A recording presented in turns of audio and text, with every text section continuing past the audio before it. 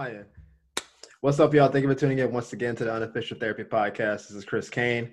I got my man, the myth, the legend, the Renaissance man himself, the friend of the pod, Everett Daily. Y'all give it up for Everett real quick. Give it up. Hey, what's going on, family? We back again with a what? With a mashup? You know why it's a mashup? Because I'm starting my shit again, too. We back in there. Yeah, so this is the homie show, man. Okay. This is the homie show, Everett Daily. We back again. Thank you, Chris, for letting me bring this back. Listen, I'm here for it. The world-renowned Unofficial Therapy Podcast. Hey, look, man, you've been going at it for almost 2 years now. It's actually 3. I got an update on Facebook a day ago saying my 3-year mark was like on August 12th. So this is 3 years deep, bro. Bro, how do you feel, bro? It's the longest relationship I ever had. No, no, it feels like perseverance. I've been known not to stick to stuff. Like over time, I've tried a lot of things, and I'll try it a little bit and get off. Try a little bit, get off. Yeah. And even if it was going kind of okay, like between my comedy shows and the podcast, they've had the most longevity. Yeah. Of like creative projects. So I'm happy that we're picking up steam in year 3. We're not going backwards. It's not like remember back in the good old days when the UTP was that hitter, and now it's like he's up here like doing like people are saying, hey, the podcast is getting better, the guests are getting better. Yeah. I like where the content is going. Yeah. It's trending upward, and so I'm happy. It's going in the right direction. It's going in the right direction. So we're gonna keep this going. You're consistent, bro, and you're consistent. People want to talk. That's the thing, dude. Why are we? Look, man. Especially now. Like, bro, people are forgetting how to communicate with other people. Oh, me. Because I just haven't been around anybody, you know. Sure. So not only is it like, you know, people just want to talk, but now it's literally unofficial therapy. Like people need to get shit off their chest, bro. People are going through a lot right now, and the podcast has allowed me to have a platform to not be as stressed, and it's not as a lot of people are going through it. They're just Groundhog Day, jobs are in limbo, relationships are in limbo, and so they're just all over the place. They don't have an outlet to talk it out. Yeah. Or they don't get to hear from other people because, like you said, they're in the house. They're kind of locked down. Yeah. This is a window for people to kind of get some release, but also helps me stay sane because, listen, I low-key want to be in the streets right now. But there's nothing low-key about that. If anybody that knows Chris Kane knows there's nothing low-key about that. This man is from Miami. Yep. Got all the muscles. Like, ain't nothing low key about him in these streets. Oh my! Listen, God. They don't gotta know all that. Just know, like my spirit wants to be like on Rodeo, but in real life, I'm at my house. I'm in a condo. So yeah, this is also like that kind of outlet, and you can do a lot during this quarantine if you decide you want to. That's kind of what has shown me. Like I never even did Zoom really before this. Right. And now we've got like 20 Zoom pods, and you already know the virtual show. So I know you want to kind of hop into that a little bit. Dude, absolutely. Like, so for those who don't know, my man Chris is like, I don't even know how to. Okay, I'll say this. All right. Top 3 funniest dudes I know. Okay, I'll take that. Top 3, and you're not third. What the? So top 3, not third. All right, Kendrick Lamar. Not third. I don't know if you're, first and second is the toss up. You know. All right, fair enough. But either way, that means a lot. That's good in my book, right? I'll take it. Comedian from Miami, does his damn thing. Came out to LA, pursue that, and is crushing it.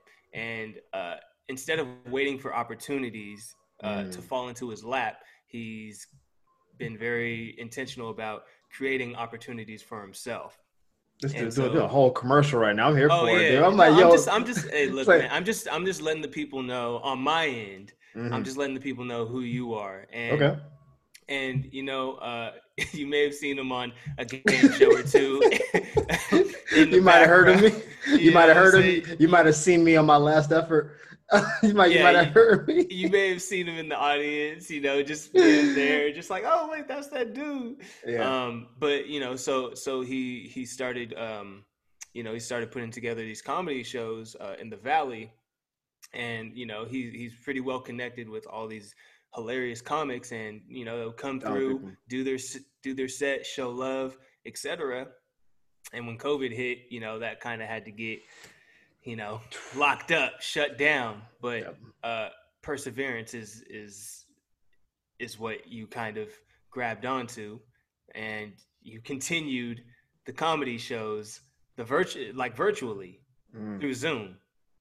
And I'm sure you kind of felt like a little like it wasn't going to be the same vibe, or Yeah, of course. it wasn't going to Yeah, be of course. as good of an experience. How could it be? Yeah.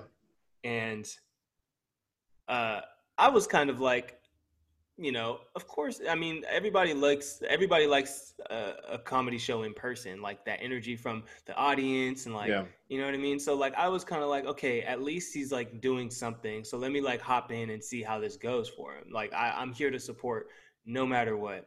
Appreciate that. Man, and I was moving. I'm one of the people that are going through it in quarantine. So I was like, man, I need something. I need. So I was like, okay. So I was in the middle of moving. I was like, okay, he has a comedy show right now. Like, let me hop in. Let me show love. Let me support. Man, I hopped in there and I stopped whatever the fuck I was doing. I was supposed to be moving. I was supposed to be packing, bro. And I sat through that whole damn thing and I was cracking up. And the energy was there, bro. Like the energy that you didn't think would be there was there. And like you said, like, bro, you got something. We got it's a bop, dude. Yeah. And even the second one, the most recent one, dude, you just like you one-upped yourself. Like it keeps getting better. And it's really like, not only is it obviously like it's a big boss move, like it's a huge, it's a big boss move, it's a big like power move business wise, but like it's really healing for a lot of people. Like, as like comedy, it's making people laugh is healing. That's medicine. It helps people through their shit, especially now. It's needed more than ever. And I can say, as somebody again who's like struggling with quarantine, man, anytime I'm looking forward to the next one. I'm like, man, you got to do these every week, man, because it's really good shit. It's hilarious, bro. This is I was talking to Marvin about this, and I didn't want to do it at all. Like, up until the Friday Funnies show, and the next one, September 4th, by the way. One of my comedian friends, Darius Culpepper, we did a pod, and he was telling me, like, he's been doing a lot of shows, virtual shows. He's just been kind of on it. And I was like, dude, I don't even know how you do that, because I like the people. I do crowd work. I'm talking to ladies. I'm giving fellas dap and stuff. It's a very personal element to how I do comedy. I'm not the kind of comedian who goes up there like A plus B plus C and I get off. I'm very like kind of like free flowing. And so without the audience, I was like, dude, it's not going to work for real. I did a couple online shows for a couple of comedy clubs out here. It just felt flat because it was just all comedians in a room. Some had, kind of whatever backgrounds. There's a baby in the back. All I do was watching TV during the show. I'm like, hey, you want to turn the TV off? It must have been during like the playoffs or like. I don't think it was. I think it was watching like, I don't know. HGTV. He's watching like Big Bang Theory or something. Like, hey, turn that off. Like, we're doing a show. And so I was jaded to the process. I'll admit it. This is on me. And then when he talked to me, he said basically, the show has to go on, man. Just because things in life happen, I stopped writing. I didn't write jokes for like 3 months. He was like, you're not writing, you're not performing, like, but you want to be a comic. The show can't stop because the world's trying to stop. Right. So then I did like a virtual show, and it was a slightly better one. I planned the first show. I had no idea how it was going to go. I've never been like an administrator for a show of more than one person. So I'm like, I don't know how to manage like possibly 20, 30, 40 people. And how do I send Zoom links out? Like the whole thing was a lesson. It was like, I know I'm gonna mess up. I know audio might drop out. Video feeds might go dead. All this stuff was kind of going off. And so I reached out to people who do Zoom shows more often than I do and asked them, what's the pitfalls? What's the good parts? And try to get their perspective. Because if I just did it by myself, I would be all over the place. Yeah. And once the show started, I think I kind of identified, and this is, I could have been wrong about this. I think the issue with Zoom shows that I've seen is that comedians want to replicate what they do on stage in the Zoom. But it's that's that Teddy Riley, bro. You cannot do that. It's a different energy. And what it is more is that it's the Zoom shows become by default, like they're more de facto interactive. And so you want people to be a part of the show and to be kind of going back and forth. It's almost like a live podcast with comedy, more than it is like a comedy show. Right. And because we do pods all the time, it felt natural to kind of keep it podcasty. And I think on the first show, I think half of the comedians got the podcast element of it, and the other half were trying to do their sets. Right. And the ones who did the podcast element did tremendously well. Like people were like, "Oh, I love it." They're just like ranting and they're just kind of talking. And the ones who were like trying to do like A plus B were like, "Man, I'm not getting laughs because it doesn't work that way. It doesn't work. It's and the other thing is that I noticed, I'm like ultra observant, but the other thing that I noticed is it makes the audience feel like they're more involved, because it's not like the audience is in the audience in the dark looking up to the comic, right? It's the audience is, their screen is right next to the comic. Like they can see, they're looking at themselves and the comic, so everybody's on the same level. So there's just a sense of involvement, like that the audience feels, like, oh, I'm actually part of this too. Yeah. But also, also having like a respectful audience too, like makes it a lot better. That helps. It definitely helps, because that was one of the things that I was kind of worried about. Like I was like, yo, like I hope these people are respectful and they don't fucking unmute themselves and like heckling on Zoom. Like how trashy would that? And like then you can't hear the comic because this person's like, oh yeah, like, hey, mute yourself. Like, oh sorry, I was just like, like nobody. So that was one thing that I was worried about. But like, dude, like you just have. And even Ron G, he was talking about it. He was like, or not Ron G. Darius was talking about it. And he was like, oh man, like I just don't like these Zoom these Zoom shows because there's always, heckling or like some audio thing. But both times, man, you've just had like very fun audience, like respectful. Yeah. But and audiences also, like they know when it's okay to kind of like say something and like make a comment. And the comedians that you choose, like they're so good at what they do that they can adjust to that. It then turns into like a Zoom call where you're like roasting each other and like it just feels so natural, man. Like it just feels like just a funny conversation that like me, you, and Marvel have, you know what I mean? But now there's like 20 people in there, you know what I mean? Like, I don't know, something about it. Community is the word that I really gravitate towards when I think of your shows. It just like really builds a sense of community. And then it's also nice to like see the same faces and you're like, oh man, like, we're back again. And like, oh, remember last week? Like, it's almost just like a reunion. But now you got professional comedians that are just making it that much more enjoyable. You know what I mean? So it's an interesting thing. And we average at this point, I think 38 people per show, which is awesome.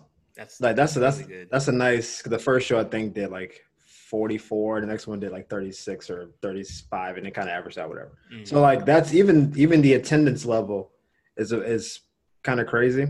And I can't call it. Like, I'm not going to say, oh, the show is running this way because I'm that dude and they just take it. Like, that's not my personality type. Right. But there's two elements that I think work. And the one is that, like you said, community. I think people just feel connected. Yep. And when you connect to people, then it resonates with them.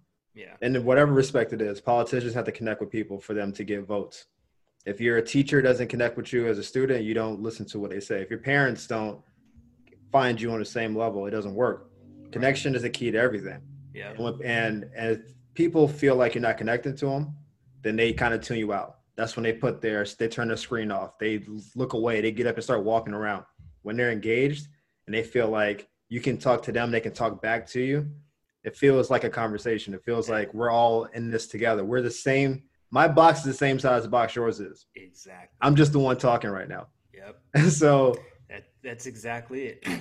And Marv has been doing a great. He's job out of control. Of this is his bag right now. He's completely out of control. He's been doing a great job of that, though, man. Like he just getting everybody involved. Like it's almost like he's just he's usually like on the back end of the show, in terms of like order. And it just almost seems like he's just like going through everybody's box and just like plotting like, all right, what am I going to say to get everybody involved? Everybody gets a chance to like feel like they're part of this, and feeling needed or feeling recognized right now is huge, especially for people that aren't working, especially for people that are being really diligent about staying at home and not seeing anybody else, and and who don't have like family and friends close by. Like, so like just the little shout outs like go a long way. It's a lot, dude.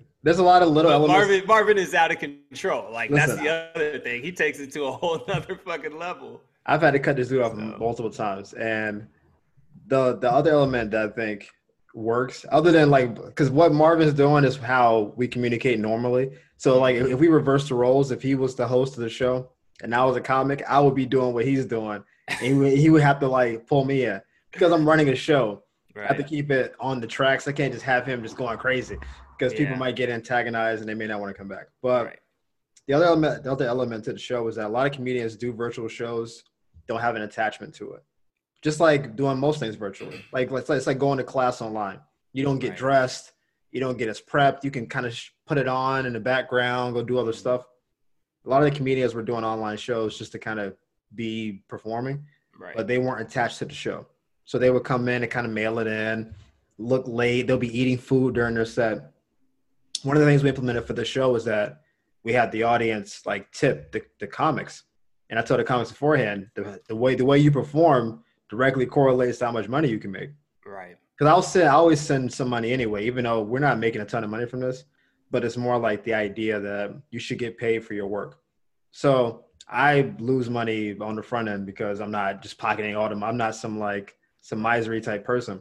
Right. But I don't have enough money to pay them probably what they're actually worth. But you usually pay to do virtual shows or you do them for free. Right. So if you make $15, $20, that's a come up, but that's not a lot of money objectively. But if people know that if I perform well, I can get 2 from this person, 3 from this, 5 from this. There's comedians making $20, $30 off these shows from performing, and they're doing 8-minute sets. That's more than you would get paid from the comfort of their home. From the comfort of their home. On it, like, bro, yeah. And imagine this, man. Imagine this. Word of mouth, like this keeps spreading through word of mouth, like more and more people, more and more like I see, like, I don't know if you have I don't know if you had a vision. I don't know if you have a vision for it. You do have a vision. I see it becoming a very popular thing where, people are going to, like, there aren't going to be enough Zoom spots. You know what I mean? There aren't going to be enough Zoom spots, or it's going to like go to like your own platform where, where you have to, where people are going to try and bootleg it. You know what I mean? You know what I mean? In like the barbershop. Right, exactly. I got that Zoom show. I got that last Zoom show from Chris Kane's comedy show. You know what I'm saying? Get it. Comedy Jam. So I definitely see it becoming something that could be like very profitable. I mean, mostly profitable for you, but very profitable for the other comics. You know what I mean? Just like based off of the popularity of it. Especially as you like, especially as you learn how to like elevate it and like make That's where it we are now. a Yeah. much more interactive experience, and like, you know what I mean, like quality, all of those things. Like as you get closer and closer, like more and more of that, like people are just really gonna like, oh shit, man, I've been waiting. It's almost gonna be like the Tyson fight. You know what I mean? Oh, Pay-per-view, baby. they You pushed know? that back. Yeah, the point we are at now is I think we have a base formula that more or less works. This is a personality driven Zoom. Totally. Ultimately, like, because Zoom as a platform is not mine, and it's not even a special platform. We use it for everything, meetings. Right. We're using it for the pod right now. Yep. So platform is whatever it is. My personality has a lot to do with, I have a vision for how I want the show to be. Right. So there's elements of that, but to grow the show is where we are now, and I'm reaching out to higher profile people. Excuse me, because I think they're reposting and them putting it out, at least their audience being drawn in. And it's because I know a lot of talented people who don't have followers. That's kind of what the first two, other than Ron, who has a pretty good following. Yeah. Like everybody else on the show, 1,000, 2,000 followers. Like we're all kind of in that low level range. Right. But we're not titans in the industries at all. Mm-hmm. Once you get to people with, over 50, some up to 100, whatever, then just more eyeballs get to see that it's even a thing. A lot of people don't even know it's a thing, but if they saw the show, they would say, I want to be a part of this next show. So I'm reaching out to higher profile people to try to entice them to come into the show. So then now their audience could just be exposed to it. And once their audience is exposed to it, then it becomes a ripple effect. Yeah. They tell their friends, yo, I don't know who this dude, Sexy Comedy, Chris Kane is, but he did a show with one of my favorite comics, and that was a vibe, man. It was crazy, bro. I'm telling you. And it kind of grows. That's where my head is right now. And that just happened for me. Like I didn't know who Ron G was, bro. Ron's that dude. He hosts Chocolate Sundays, bro. I didn't know what Chocolate Sundays were, bro. And and that's what I'm saying. Like I'm not, but that's the thing. Like your audience isn't in that world, right? And so after, because I coming to support y'all, and after I sat there and I was fucking cracking up listening to this man Ron, I'm like, bro, he's great. Oh, I followed him. I see all his posts. I'm like, oh man, but that's how it works. Yeah, that's how it works. You tell a friend, come through, they enjoy what they see, and that's that. So it picks up, man, and I'm thinking of like more interactive things for the audience too, where I have a situation where, and I may implement this for the next show. It hasn't been decided because the lineup is still not set in stone yet. Hopefully that's done by the weekend, but I'm already like reaching out. I want to have a segment where someone in the audience can like show off their talent, and then they can like win a prize or win some exposure. Because there are people who, we always have one artist, like singer on the show. First show was Lauren Chase. Second show was Kayla Rose. Both are very talented. I missed it. I came late. You missed Kayla and Lauren? You missed both? I missed both, bro. Oh. Every time I set the alarm on my phone, like, okay, it's at 6:30. Yeah. I'm always dealing with this fucking dog. And then I'm like, oh, fuck, it's already 7:00. And then I hop in and I hear y'all talking about, man, that was just amazing. And I'm like, fuck, I miss it every goddamn time. That's unfortunate you missed it because both of them were amazing. But the point is, there are a lot of people who can sing who just, they sing at church, they sing like in their own little bubble. They're just not as exposed. Right. And once they kind of see how the audience is responding to the comedians and the other performers, there's always someone who feels like, maybe I want to try 3 minutes of comedy. Maybe I want to try to get this song off and just see how it vibes. Yeah.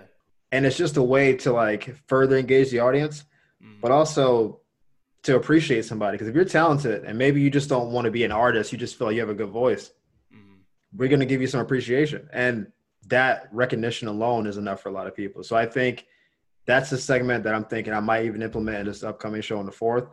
I'm thinking I got to figure out how to do it logistically, but I want to do like a performer of the night championship belt kind of situation, where the audience gets to vote on who they think was their favorite, and they win. You trying to turn into virtual Apollo, bro? Low key, yeah. Ain't nothing low key, bro. Okay, high key. I want to be Apollo. It's like who gets the championship crown or the That strap. might, hey, if they're anything like me, that might hurt their egos a little bit if they don't get the. Listen, I'm If just it's not somebody else is like, hey, you didn't win. Yeah, you got 0 votes. fun. I may even keep it anonymous. I may just That's because fair. it will come with some kind of cash prize. Mhm. So Yeah, everyone's making a little bit of money anyway from tips and that kind of thing. right. But if you win performer of the night, I don't have to announce it to the world, but you may just look in your Venmo. You got a little present in there. You got a little something in Like, there. what's that extra present? Oh, you were the crowd favorite. Yeah, yeah. But just Yeah. but just so the comics know, someone's gonna win the award. Just check your Venmo, check your Cash App. Yeah. I would definitely say don't announce it in front of the audience because It's all that could fluid. be a dagger. That's for what I'm sure. saying. That's what I'm saying. These are all ideas. I'm trying to put them. I think the audience performing thing is a good element. We can do that immediately. And I think the idea of knowing you're gonna get an appearance fee, tips for the show, and possibly like a performer of the night. Think of like UFC. They always have like a fight of the night person. Yeah. So it may not even be the championship fight. It may be an undercard person has the Right. greatest knockout. They get like 50,000. Yeah. Right. So it's like that kind of thing where it's like there's multiple opportunities for you to make money doing this. And it keeps people engaged because then having people vote is also a way of engaging people. Right. And here your vote counts. So hey, hear your vote count. If you need to vote and you know it's gonna count, right. come through. So That's it's so crazy. So That's is that wild. It's wild, but I'm really excited for this. It really started as kind of a let me just see how this goes. And immediately it became this is a possibly viable thing going forward. Because my family's on the East Coast. Right. All of them. I don't have anybody in California. Yeah. And some of them have never seen me. Even when I lived in the East Coast, they were like in their own space doing their own. I was in Miami, they were like in Gainesville, whatever. Yeah. Now that I could just send a link, like my uncle's he's called a couple shows and he's in his late 60s. He's never really seen me perform before. And he's like, yo, nephew, I saw you out there, man. I'm happy. I'm like, that's dope. Because you've never seen me, and he would never come to a 10 o'clock show in Miami. Like, he lives in Jacksonville. That's a 6-hour drive. So that's fire, bro. That's dope. It's dope. It's kind of cool, man. To be able to, we had a comedian from New York on the show. So we had New York, Miami, and LA. What was her name? Surah. Surah. That's what I thought. Surah's from Miami. Yeah, she's from Miami, but she just lives in New York right now. And I know Sue back in Miami forever, and I'll reach out to her and say, I'm in New York. I'm like, same time zone. So the idea that we can have comedians from different states plug in, because sometimes I know funny people and they move on to New York, they move on to Chicago or Boston. Right. And it's like, oh, well, they left. So now we can't have them on the show anymore. It's like, nah. Just make sure we got the right time zone. You're in the Mountain West? Cool. You're an hour behind me or whatever. Log in at this time. Now we can kind of plug in from different ports of the country. And it makes everything kind of come together a little bit more. Do you think that this is going to be something that you continue through? Is it going to be something that you continue like once quarantine is lifted and everything is good? Like, are you going to want to do like your continue to do your live shows of course, when everything is lifted, but also continue to build on this? There will probably be a once a month virtual thing.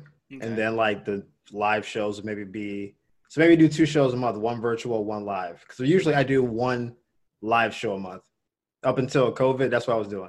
Because the amount of time it takes to get tickets, book a lineup, promote it. It's a lot of energy that goes into a live show. Mm-hmm. And when it turns out well, then it's amazing. You look in the audience and this full house, you're just like, Yeah. But when it doesn't turn out well, it was a rough one. Let me tell you something. Look, man, like it's rough. I see your show, like I'm trying to think of how I see your show, like the live shows. It's almost like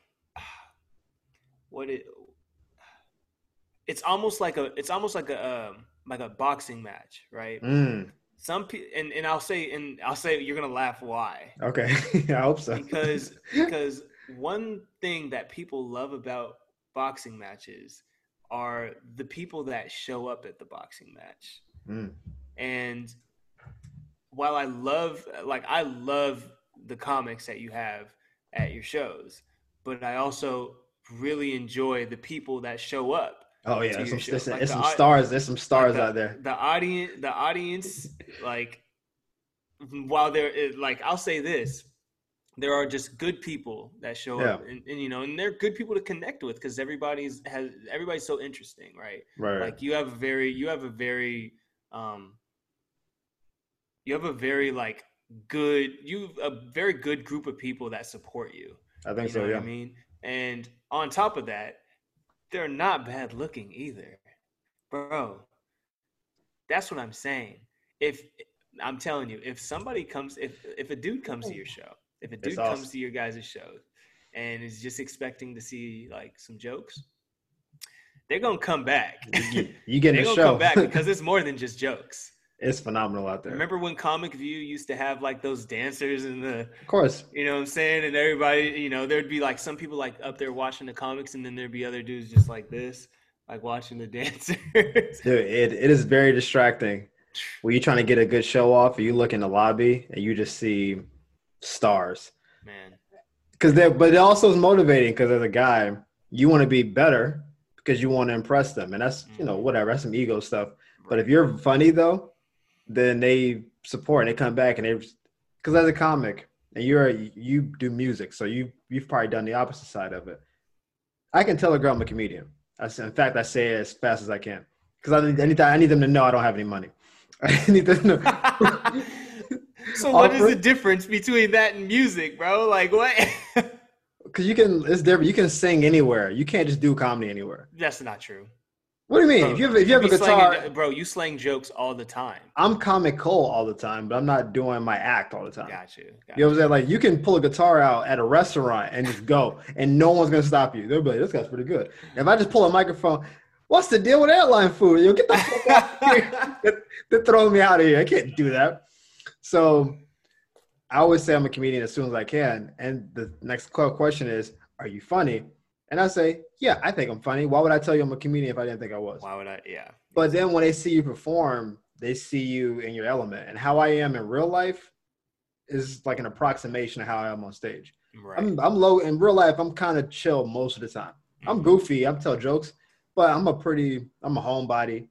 I don't wear crazy stuff. I'm not a loud person. Right. On stage, I can be because that's what the act demands. Yeah. So when they see me actually perform, they get to see me in a different element, in a different space. Yeah. And I think they usually are attracted to someone doing their passion, and if they're doing it well.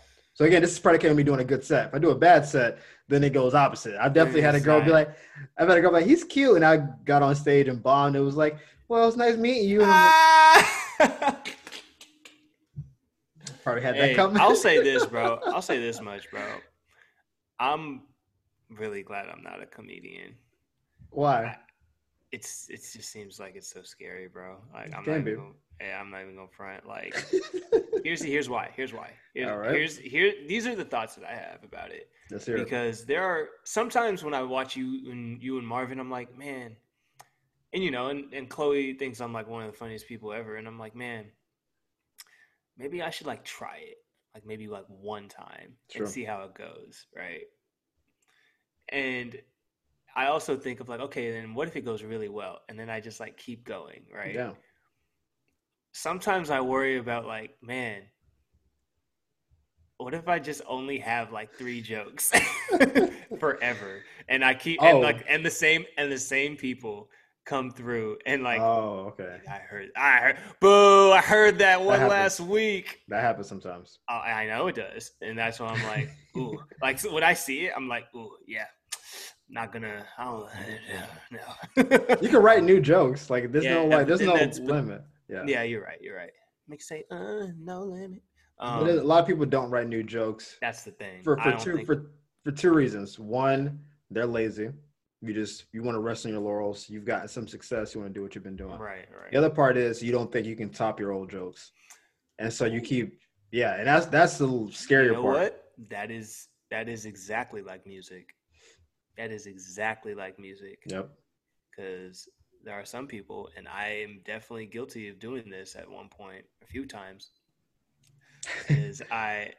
sometimes I do get lazy, but I don't really see my music as like work. You know what I mean? Right. Like not something I'm pursuing. It's just something I like to do. But the other part of it is like, sometimes I just kind of like if I have a hitter, I'll ride that hitter for years, bro.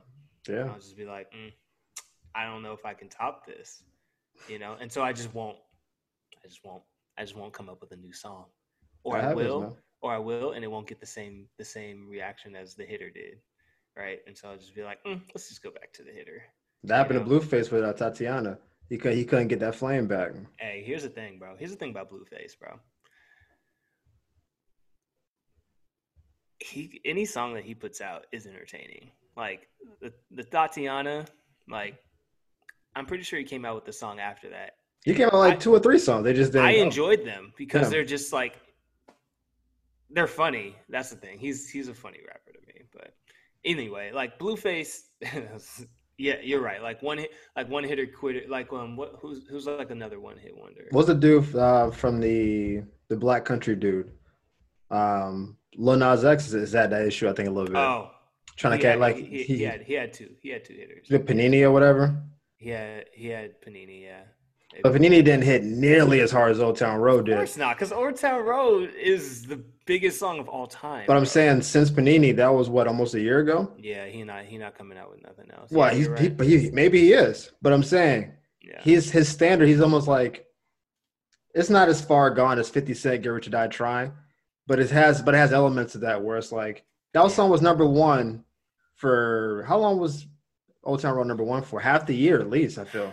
Long enough to make it the number one song of all time. It's the number one song. So it's like there's no way you can make a song that's going to be out. That's like Michael Jackson coming out with Thriller and then his next song being better than Thriller. It's like not in the lexicon, but like in terms of it being received. Right. So he knows I can't ever get to that level again. But here's the thing, though, is you can. It's just it might not happen when you expect it to.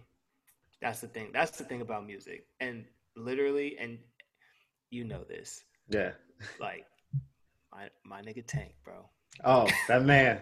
Bro, he, I literally have always looked up to him musically, right? Yeah. And him and Jay were talking on their podcast, talking about how, and they were talking to like Eric Bellinger, I think, and they were talking about how like sometimes when you have a hit, like you might not have another one for 10 years. That's but crazy. You just got to keep cranking out songs, and just be confident that like one of them's going to stick. Yeah. They're not all going to, most of them aren't going to stick. Most of them aren't going to be a hit. But he was just saying, he's like, maybe I deserve, that was a hit that put me on. Yeah. Right. And then he didn't have another hitter until like without Drake, right? Because he had that Celebration song, right? Yeah. But he didn't have like another hitter until Please Don't Go, which was like 5 years later. And then after that, like maybe TGT days. Not even those weren't hits, bro. Those weren't hits. Sorry. Those weren't hits. I Need was a hit. You can say what you want, boy. I Need was a good song, but it wasn't a hit. It wasn't a hit. It was a single that was a good song, but it wasn't a hit. It was a hit in my house. Let me just say that.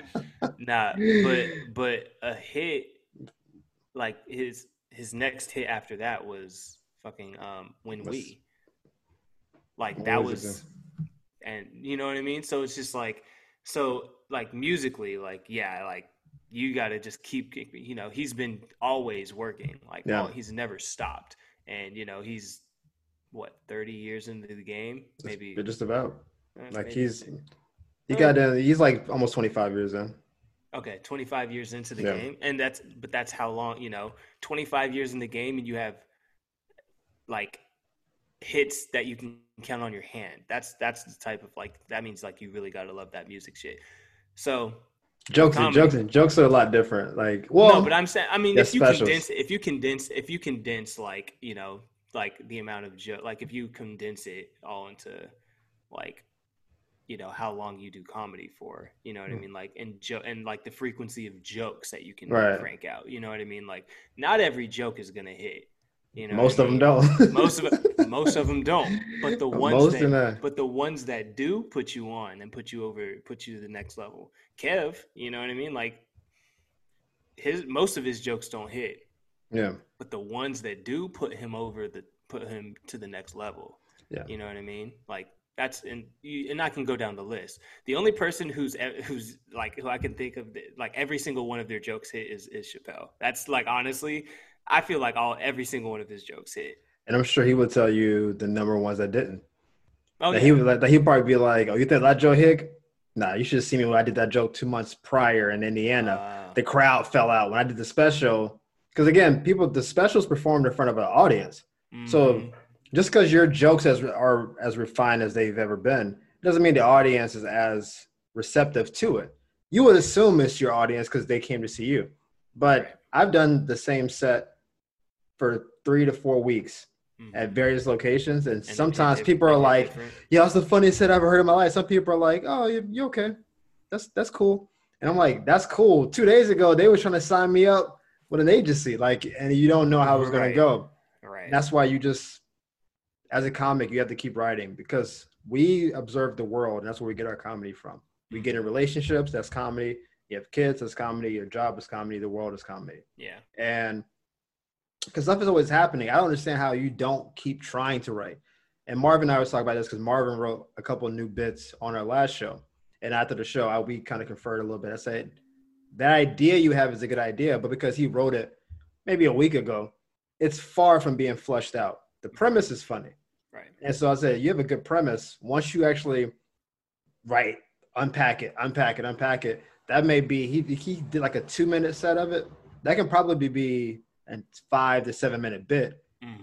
Good once he kind of gets into it. And I've been throwing newer jokes out every show because I'm the host. I can't come back with new stuff. So I'm already writing newer stuff for this upcoming show than I didn't do the week before, the week before that. Right. And a couple of the jokes, like I had a joke in the first show you probably didn't see, where I'm going to burn it now because people should have seen the show. Just hit me with a quick little jab. No, it's fine. Whatever. You were too busy. You're late. It's fine. I was moving. I was late. And so the joke was basically wearing a mask is required. We all get it. But for girls, if you're cute normally, it kind of takes some of your cute away because we can't see your lips and your nose and all that stuff. But what it does magnify is how big your forehead is. And so you can try to trick us with the eyeliner and the mascara and the Batman wings. But when you got an iPad on top of your head, that's all I see. I don't even see your eyeshadow. My eyes just naturally go up to your forehead. And I started doing a thing where I just like my head starts ticking back slowly as if I'm watching a TV show. Like, what are you looking at? I'm sorry. I was watching E.T. Oh, my God. And so, like, that's... Yeah, movies. Right.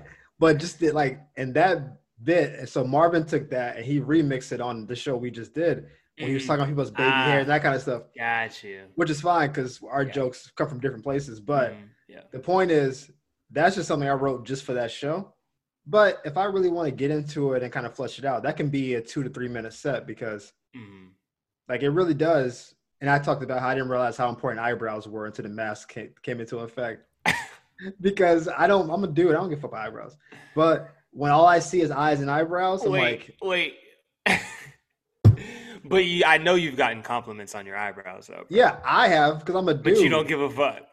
I was born with these eyebrows. I'm a dude. Yeah, that's fair. You know what I'm saying? Like, I don't go to a person and they do the thing. They do the whole thing. I wake up. But girls know when someone's had the thing done, and they know that's a good job with the thing. Like, oh, you got that top part, like super washed, and then they draw in the bottom little loop.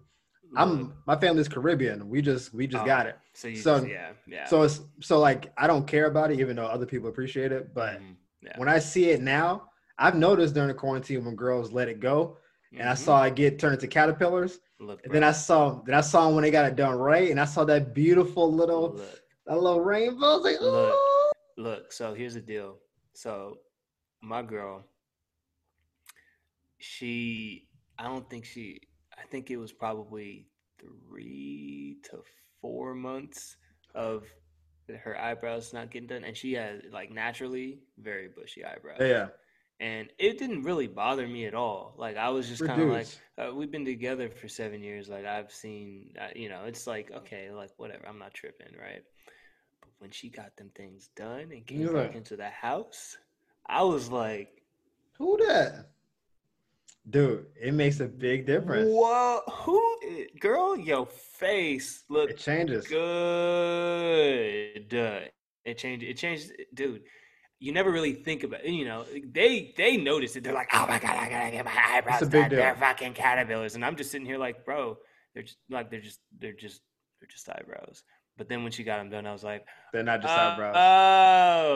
They are. yeah. I'm really glad that you got this The done. eyebrows are a face enhancer, dude. And so when I Mm, did that bit, I talked about going on a date with a girl and her eyebrows weren't even.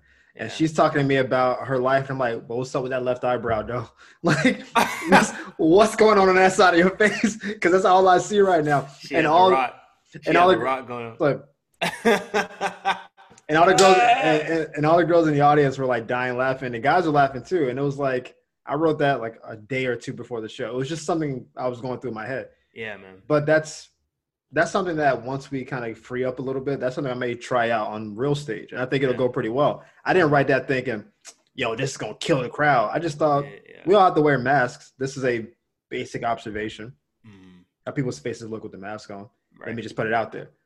And the bit worked as far as, the Zoom show goes. And we'll try it out in real life. But the idea that comedians do the same jokes over and over, I get that there's a reforming process. You got to get the joke to be as polished as possible. That's part of the process. Yeah. Once it is, though, and you keep doing it, like that's the only thing you can do, then unless you're doing a special where you're just building blocks of elements and you got to keep it all cohesive so you can shoot your special without it being kind of messed up. If you're not shooting a special and you're doing the same jokes 2-3 years later, the same way, I'm just going to assume you're either scared or lazy. Yeah. What would you, okay, so let's say Everett wants to do wants to do it. This is a hypothetical, like it is in a different universe. Let's say I said, hey, Chris, I want to do a 5-minute set. Okay. Where do I start? I would say, and I've had this conversation recently, actually. So this is, you caught me at a good time. I would say it's going to go way faster than you think it's going to go. Like a 5-minute set written down in real life is like a 2.5, 3-minute set when you're new to comedy because you don't understand pauses in the jokes. You don't want to wait. You're so anxious about finishing a joke that you actually rush all the jokes. So write 7 minutes and it'll probably end up being 5. So that's the first big thing. The second thing is the most simple thing. Talk about what you know. That seems so simple. Yeah, I see comedians on stage trying to tell jokes they think are going to work instead of talking about what they know. Just like with the virtual shows where I said people want to connect and that's why it works. People want to connect with your material or they want to have a shared experience on some level. Right. So you talking about getting engaged and moving in with your girl. You probably have 5 to 7 minutes of all the things that have changed since y'all got engaged. Yeah. And there's people in the audience who are married or engaged who would immediately be like, yes, I know exactly what he's talking about. Yeah. There'd be single people who'd be like, is that what it's like for real? But that's not your audience anyway. Right. Talk about your thing. You can talk about how you guys moved your boxes in and some of your boxes came up missing. It's like, hey, I thought I had 6 boxes. I only see 3 here. It's like, oh, guess they got lost in transit. I'm like, so you just threw my stuff away. Right, like, oh, I guess, yeah. Oh, it's funny how all your boxes looks like your things are in yeah. But that's a simple little whatever line. But to married people and to dudes especially, they'll be like, of course, you move in, your beanbag chair gets thrown away. You're talking fish on the wall gets thrown away. Your football helmets get thrown away, whatever. So let me ask you this. Let me ask you this. How do you take your own experiences and make them funny? Because the thing is, I talk to my friends about like, oh man, this is what happened today, and there'll be like a few chuckles, be like, oh, that's just some things are just inherently funny. Sure. But like, how do you elevate? How do you kind of structure it for comedic purposes? Gotcha. It's 2 ways. There's probably more than that. I'm saying 2 ways. Like that's all you can do. There's books on comedy, but there's also no book on this. Right. The easiest element is hyperbole. You make a regular story more outlandish. So it's based in true events, but you just embellish it and just make it way more than it was. And it just sounds funnier, but it sounds vaguely believable, but it's also probably not what happened. Right. And so that's funny. Like that's funny because you take something, you just kind of make it bigger. I had a second element. I completely forgot what it was now. It's fine. You know what I wanted to ask you? What was that? Something completely unrelated. Okay. I'm trying to remember this part now. Oh, well, we can come back to it, but I need to ask this because this pissed me off. Okay. These motherfucking comparisons. Damian Lillard and my guy, the GOAT, Stephen Curry. I mean, I get why they compare. No. Okay, why? How do we compare the greatest shooter of all time, 2-time MVP, one of those time unanimous, versus somebody who's never won the MVP and doesn't have a ring? How do we compare that? Well, listen, you comparing their resumes is not the same. They play the same position for starters. They're both known to shoot deep threes. That's a second thing. Dame had a better year than him last year, even though he got pushed to second team All NBA and they gave Steph first team.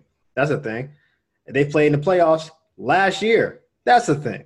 So I don't get what, like, how can I compare the two? So did Seth. So are we comparing Seth Curry to Steph Curry? No. That's disrespectful on a lot of levels. You know it is. Because Steph Curry has never even been a starter. This is like Dame Lillard has been an all NBA performer. Dame just became. I mean, he got snubbed, but Dame just. He should have been first team All NBA. He should have been first team All NBA last year. He just became an All-Star. To be fair, though, he lost out to Russell, who was MVP. James Harden was MVP. Steph, who was an MVP. That's what I'm saying. So it's that's what I'm saying.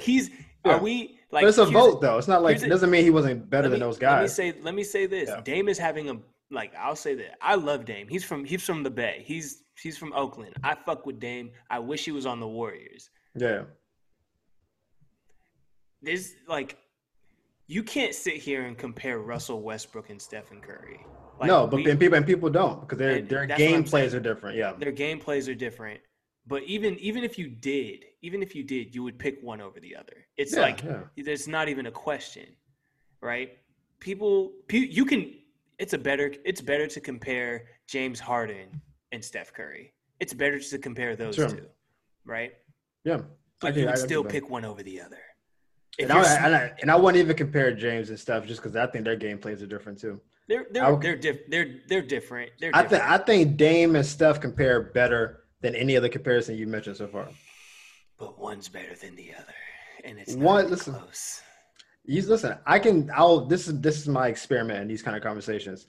If you take Steph off the Warriors and put him on the Blazers and put Dame on the Warriors, would the Warriors have still been in the finals and winning? Because I think they would have been. That doesn't mean Steph's not better than him. But if you tell me Dame, Clay, Draymond, Iggy, and then add KD at some point, I think they still win a chip. But I don't think the Blazers would be as good. Let me say this. I'm thinking of Stephen Curry before KD. I'm thinking of that Steph. I'm thinking of Steph at his peak and Dame at his peak, which is right now. Dame is at his peak right now. No. I'm thinking Steph at his peak and Dame their stats are almost identical. Like I'm sure you've seen them side by side. Steph's unanimous year, he averaged 30.1 and Dame averaged 30.3 this year. He averaged 8. I think he averaged 6 or 7 assists. Steph was 6.5. They both were at 5 rebounds. Dame is a 92% free throw shooter. Steph is a 93% free throw shooter. Mm-hmm. And I think their steals per game is about the same. Their stats are real. They're almost the same stats. It just so happens that Steph his year won 73 games and Dame won 40. That's the difference. But their actual stats, shooter percentage, 3%, they're you can look them up. They're damn near the same. Stats are all fine and dandy. Are all fine and dandy. Sure. But getting that championship. He had a better team. He's always had a better team. Every team has a leader, bro. Every team has a leader. You think Steph's a better leader than Dame? Dame is clearly the leader of the Blazers. I get that. Steph is the leader of the Warriors. All right, the difference is Steph is able to take his team and finish the job. let's flip the question. If And Steph, I'm taking the KD year out of it because well, it's 2 years. That's a cheat. That's it. It's actually 3 years, but it's like not really. I'm talking about before. I'm talking about before KD. So they're 1-1 in the finals years when they won one when they beat Dellavedova and no Kyrie in that year, and then they lost the 3-1. Mm-hmm. Yeah. Okay. Yeah. So my thing is, if you put Steph on the Blazers, do you think they would have been a conference? They went to the conference championship last year. So do you think?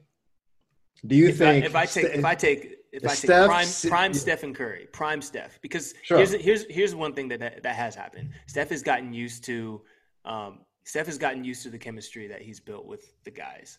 Sure. Right? And Steve Kerr, like he's gotten used to that relationship, right? So therefore he doesn't have to work nearly as hard as he used to have to. Right. Okay. So I'll say that. So Steph at his prime when he was having his breakout year and breaking all these different fucking records, I'm taking that guy any day over this Damian Lillard. Hey, listen, I think if you did a poll of 10 people, I think it'd be like 7-3 Steph. Okay. Which I don't think is unreasonable. Because I think it's not unreasonable. I think Dame is a better leader because I think he's always had less and he's gotten the most from his team. I've seen Steph Curry not play 20 games and the Warriors win 16 of them. Like it's without KD though. Like even their years when they won 73 games, they didn't play in most fourth quarters. These boys is over here taking pictures with fans and stuff. Like it was ridiculous. It was getting a little ridiculous. They were the 3-quarter Warriors. Mm-hmm. Like Clay would drop 25 points in a quarter. Yeah. They're over there flipping bottles and he's doing handshakes with his baby and stuff. Mm-hmm. It got a bit ridiculous. So would you say Dame is a little? I guess not playing style wise, but Dame mirrors AI a little bit. I think Dame is no, because AI was a slight. Because Dame's body type is a little stronger.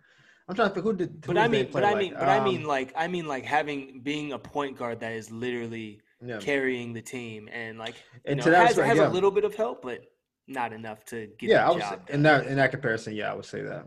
Yeah, because I think Dame's game is a mix of like Kyrie and Russell Westbrook. That's what I see him as. He's smaller than both of them. He doesn't have the ball handling that. Kyrie's the best ball handler I've ever seen. I think he's got the ball in the string. And Kyrie can shoot. He just doesn't shoot from 40. Right. Dame shoots from 40 effortless. Like it's not like his wrist just he's not like it doesn't look like he's even trying that hard. He's pulling up from the logo for real. But he will go dunk on you though. Like because Kyrie doesn't dunk on people. That's very true. Dame he will go dunk on you. He will go dunk on you. You're like, he can't jump. He would just Steph can't dunk. Steph can't dunk. He can dunk, but he like only in layup drills. Like it's hard. It's hard for him. We've seen it. Fall. We've seen it twice, and one of the times he fell before he did it. I remember that. I remember, but it's crazy because like and I saw on Twitter. I know I threw it back. I saw on Twitter that Kenny was saying like, "Oh man, Dame better than Steph," and Steph replied immediately. It was like, Kenny, what are you talking about? He said, "Chill the fuck out, bro." He said, "Look at my numbers, bro. Look at my numbers." Listen, Chuck also said Portland would sweep the Lakers. And they're about to lose in 5. So oh shit, hold on. Oh, we back. Oh, sorry. We're back. Okay. Back. Yeah. Sorry, you were. Yeah. Okay. Here's the thing. I was kind of hoping that as a Warrior fan, like I'm not supposed to like the Lakers at all. And obviously, like the only Bay Area representative that's really doing their thing right now is Damian Lillard. And so I was like, okay, like I really. And obviously, I want to see Melo get his, right? Love Melo, man. Me too. And so I'm like, oh man, I really, you know what? Chuck's actually onto something. The Blazers are sweeping the Lakers. It's such a ridiculous thing. And I knew it probably wasn't going to be true, but I was really on that bat. I was really hopeful. And then I just really started to look at the Lakers roster. They're just a bunch of big dudes, man. They're just so much bigger than Portland. But not even just big dudes. They're just, yes, they're huge. But, like, they're all like most of them have been all-stars at one point. It's like veterans, it's champions, it's It's all-stars. It's like LeBron is the greatest GM of all time. he's Like got a good I'm team. literally looking at the starters and I was like, bro, just like Draymond said, bro, you started the super team. Like LeBron's when when LeBron first left the Cavs, ever since then he's always been on a super team. He's always had at least one, possibly top 5 dude, or 2 all-stars. You can do At either or. least I'm like, Yeah. okay, you got 35-year-old LeBron who's basically just like, I don't know how he does that. He's definitely in like swimming in the fountain of youth. And then you have, Kuzma, who's all-star. I mean, I don't know if he was an all-star this year. He wasn't an all-star, but he's free. He's like a 16, 17 a game. But AD is an all-star. He's an all-NBA dude. AD, you got Dwight Howard, who is reborn. You know what I mean? You got Danny Green, like a three-time champion, I think. J.R. Smith, who just disappeared and then came back, and he's still J.R. And I'm just like, wait. And then you got a third 7-footer in JaVale McGee. JaVale McGee, champ. JaVale McGee's that dude. He again, another guy who was born again, and it's just like, bro. And I'm just looking at it, I was like, yeah, there's not nobody's gonna beat this team. Like nobody. I don't believe that, but I think they'll beat Portland. They're definitely gonna beat Portland, but no. Who's gonna beat the Lakers? Because they're again. I don't know who's going to actually do it. I think the formula to beat them. I think the Clippers can, and I think they're about to get waxed by the Mavs, by Luka. Well, Kristaps is not playing a game. It's not playing Game 5, which is another big blow. I think they're gonna just double Luka and just make everybody else beat him because the Clippers are playing the way the Warriors did the KD's last year when they went 6 with the Clippers with no All-Star. And they had Patrick Beverly guarding Kevin Durant, and they were like, "What the fuck are the Warriors doing right now?" Yeah. And then KD was like, "Let me go drop 40 on y'all real quick." Drop 40 real quick. But it was just like the Warriors were just kind of like him and Han. They didn't really stop Lou Williams at all. Right. They were just like, "Oh yeah, we'll see what happens." And they lost 2 games, and I was like, "You guys should not lose to this team ever." Right. And they kind of ran through everybody else, and they just said, "Wait a minute, what are we doing?" I think the Clippers have been arrogant. I think Doc Rivers is overrated as a coach. I think Paul George is a ghost right now. I don't think he's what's up with your boy? Where is he? I don't know where he is. I saw something on YouTube saying that it has to do with the fact that Seth Curry married his ex Callie Rivers, and he's salty about it because he fucked up. He cheated on Callie Rivers for a stripper. Well, he's got 2 kids with that stripper now, so that's his girl. And Seth said, "Oh, okay, cool." Yeah, that's Callie. I'm going back to Cali. What's good, bro? That's not what he said. Seth said, "Oh, word. Hey, Callie, you want to marry a real one, a real man who's not going to cheat on you with a fucking stripper? And then I'm going to drop buckets on your ex? Is that what you want? Because I'll do that for you." Listen, that's what he said. I would give you that if Paul George didn't do this exact thing in like the last 3 years. Like if this wasn't a trend for him to just like – yeah. Because it's one thing that kind of like Chris Middleton is off a little bit, but he didn't like go from 30 a game to like 10. He went from like 23, 24 a game to like 15, 16. Yeah. And then last game he scored 21. Yeah. So like he's off, but he's off within the margins. There's a game Paul George scored 9 points and shot 17 times. Yeah. So I'm like, what are we doing right now? You can't be the 8th leading scorer on the team and be the highest paid dude. Like we're not gonna do that. That's we're not gonna do that. Ridiculous. We're not gonna do that. Like you can have a jersey. Give me a jersey. Listen, we're gonna wrap up this pod because you get out of pocket. Okay. No, we're gonna wrap it up anyway. We've been going wrap it up anyway. Yeah. But we can keep talking off there because I definitely want to get this off. But either way, man. Either way, like I'm biased. I gotta defend my guy Steph over Dame. But however, like. I was even mad at the comparison because I was like, "Hey, can we just like let Dame shine right now?" Like, that's the thing. He's really doing he's putting the team on his back and he's working his ass off. And we got to applaud him like that. And Steph's not even playing right now, so like don't even let him be with his family and like let's watch Dame do his thing. So. I'm a fan of Dame. Steph really didn't play this whole year. Like he really wasn't trying to play. He knew what time once. He knew. Once Clay was hurt, he's like, all right, we're not doing this. And they got the number 2 pick in the draft, which is absolutely ridiculous. It is absolutely Giannis, we got something for you, bro. Bro, it's happening. I've been telling you, it's happening. You think we're trading the number 2 pick to get Giannis? No. We're gonna trade. We're gonna trade the number 2 pick. Wiggins. We're gonna get rid of dude. I forgot who the fuck is on our team. It's been so damn long. You ain't a real fan. No, I am. I'm just like, wait. Who is? We're keeping Clay. Oh, getting rid of Draymond. We're getting rid of Draymond. You gonna just get rid of Draymond like that? We're gonna trade the number 2 pick and Draymond, and we're gonna get Giannis. That's not enough for Giannis. You gotta trade number 2 pick, Andrew Wiggins. Okay. And Draymond Green. Okay. Giannis is a 2-time MVP now after this year. Okay, cool. I'll take him. Draymond's been causing. Look, I love Draymond. He's my guy. He's the guy who you want on your team, but if he's not on your team, you fucking hate him. Sure, that's exactly who he is. And you know what? Like, I'm not gonna lie. He's brought some unnecessary drama. He cost y'all a ring. He cost us a ring. He's the reason we lost KD. Like, that's true too. And so I'm like, you know what?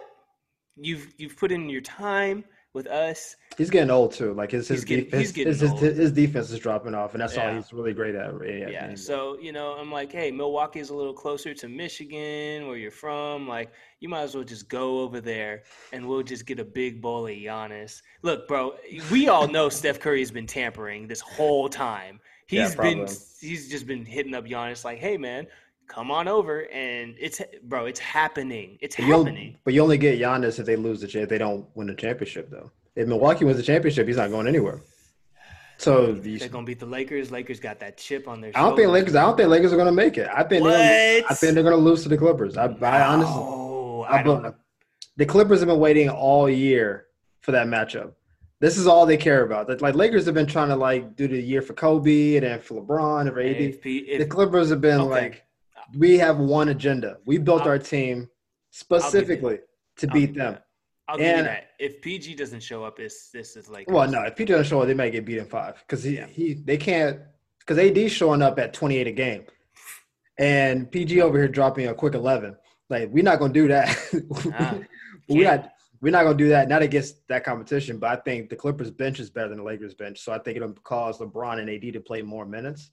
Right. And AD tends to flame out later in games. He gets tired. He's a big dude. Yeah. If he's got to play 40 minutes because they can't play the bench, I think as the series goes on, he's going to just go away, and it'll just be LeBron, basically v. Kawhi for the most part. But Kawhi got Lou Williams. He's got other dudes. He's I don't got to score. They do got that defense.